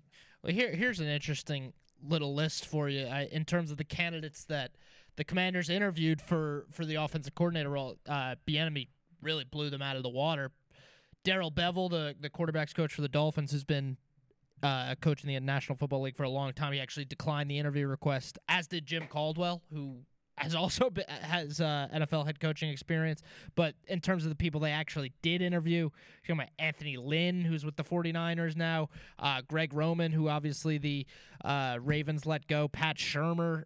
I mean, these are guys who don't have the best connotation around them because they haven't had successful offenses, especially like Pat Shurmur. So when it came down to it, Eric Bieniemy is offered the job, obviously, out of those guys. So, yeah, I think this is a great move. If you're a Washington fan, you have to be thrilled with this. Well, Washington, 8-8, and when you start looking at being in a division with Philadelphia, Dallas, the Giants, you got to find out if B-Rob is healthy. We know that he was coming off of a half season after being shot. He was their leading rusher last year. Passing yards wise, Taylor Heineke. I mean, all right, easy on Heineke there. You want to tear down Carson Wentz, you're not going to hear any arguments from me. But I like Taylor Heineke. Well, we'll see what happens with Sam Howell too, because I think Sam Howell's a little bit of a gamer. Well, I look forward to seeing what his imprint is going to be on the organization. If you're able to increase the offensive production, I think that's important. I mean, Wentz played in 8 games. Howell only played in 1. And Wentz is going to get cut as well. And that's when you go ahead and you go into the free agency pool and you just try to revitalize the Commanders. And, again, Ron Rivera in a contract year with the Commanders. So it's going to be important that they find a way to get on top of that division. And if they're able to go ahead and in their division themselves, if you're able to get past the Cowboys and have more production than the Cowboys have offensively, it's going to be a division in which you're starting to see a lot of new playmakers, because Philadelphia will have a new offensive coordinator. Dallas, new offensive coordinator. The Giants, I think, are staying put, but Washington now with the new offensive coordinator. So it's a division, the NFC East, full of new coordinators. Yeah, and we can tie this in, and we'll talk about this in the last segment. We'll take our last break here. But the Commanders have the 16th overall pick in the draft here. Be interesting. Do you mortgage the future and trade up and try to take one of these early quarterbacks? I mean, you got a team at 1, could be looking to trade back, could be looking to trade their current quarterback. Who knows? So we can get into that as well. You're listening to The Final Drive on this fantastic Friday here on WNSP. Hope you all have a wonderful and safe Mardi Gras weekend as we're approaching Fat Tuesday here in the Port City. My name is David Palmer, and I'm on WNFC 105.5. Welcome back to The Final Drive here on WNSP 105.5 on this fantastic Friday. I'm Corey LaBounty, joined by Michael Brauner. Taking your phone calls today, he did at 251-694-1055. And also, before the break, we were talking about the Washington Commanders and the route in which they should go from a quarterback standpoint, or they've gone in the direction of Eric Bieniemy with their offensive coordinator. And no, that's not a joke that he's moving on. There were some interesting jokes that people did not like at all by Tiger Woods. If you want to Google it, all you have to do is Google Tiger Woods prank, and I think you'll see what I'm talking about. Tiger Woods issues an apology today for his latest prank, which a lot of people did not find funny, and a lot of people don't find funny the fact that Justin Fields may be leaving the Chicago Bears after only 2 years of action. I don't know, Mike. Justin Fields, do you give him an opportunity to finish what he started in Chicago, or do you just go ahead and let him go? I mean, it's not, there's no easy answer here, but I mean, I just think if you're the Bears and you either take, I don't know, Jalen Carter or Will Anderson or whoever at number 1, or if you trade out a number 1 and get a haul, because you will get a haul for number 1, whether it's trading down to 4 with Indianapolis. If you do anything with that number 1 pick and watch Bryce Young do what Bryce Young's going to do for the Texans, Colts, whoever, I think you're going to regret it. I think he's that good. And Fields, he's done some okay things. I don't know how good Justin Fields is. Well, if you're going to trade for him, I mean, you have to look in the situation of what are you going to get for him? And certainly you get a bigger haul for trading down from 1 to, 9, like what the Panthers have, I believe, than you would for just trading Justin Fields. Certainly. Well, I would hope so, and that's for sure. And if you don't, I mean, Chicago always needs to boost up their defense. So I think that personally, I think they're going to go defensively instead of offensively, because you're looking at the Texans at 2, the Cardinals at 3, the Colts at 4, and the Colts owner has already kind of publicly stated his interest in one Bryce Young, and I don't think that's just a smokescreen to make other teams go ahead and get him. The Colts do need a quarterback. No, I think Jim Irsay really is that foolish to say who they want at quarterback. He's Jim Irsay. He's done some not so smart things, but yeah, I mean, I don't think it's it's not any secret that they need a quarterback. And again, I think if you take a quarterback that's not Bryce Young as the first quarterback off the board, I don't know what to tell you as an executive. So Did he really leak that much? Probably not, but you just don't hear that from executives. Well, we all talked about the NBA All-Star game that is getting ready to be started this weekend. Tonight you have a couple of events going on that get it really started off, and also the Daytona 500 this weekend. And football, folks, XFL returning to your television screen, and there's going to be XFL starting up, and scheduled for week 1, the Vegas Vipers take on the Arlington Renegades. On ABC, the Orlando Guardians take on the Houston Roughnecks. And on Sunday, the St. Louis Battlehawks take on the San Antonio Brahmas. And the Seattle Sea Dragons take on the DC Defenders on Sunday. But I will be locked into the St. Louis Battlehawks because I want to see one A.J. McCarron to see what he has left in the tank and to see if he can play himself back into the NFL. No doubt. Exciting stuff to see A.J. McCarron back on any kind of football field. So I'll definitely be checking that out. Especially coming off that torn ACL with the Atlanta Falcons back in 2021. I mean, A.J. with the Bengals basically held a clipboard, was able to get them in and was put in a different situation. The Raiders didn't see a lot of action there. The Texans didn't see a lot of action there, and, of course, had that unfortunate injury. So love to see him bounce back, and there are going to be different rules. The game timing, the kickoff rules will be different. You can have a double forward pass.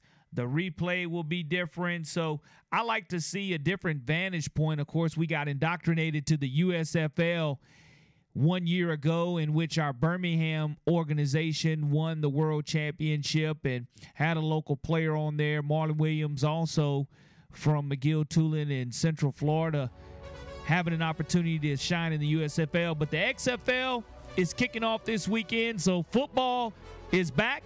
We no longer have to wait 6 or 7 months to go through that drought.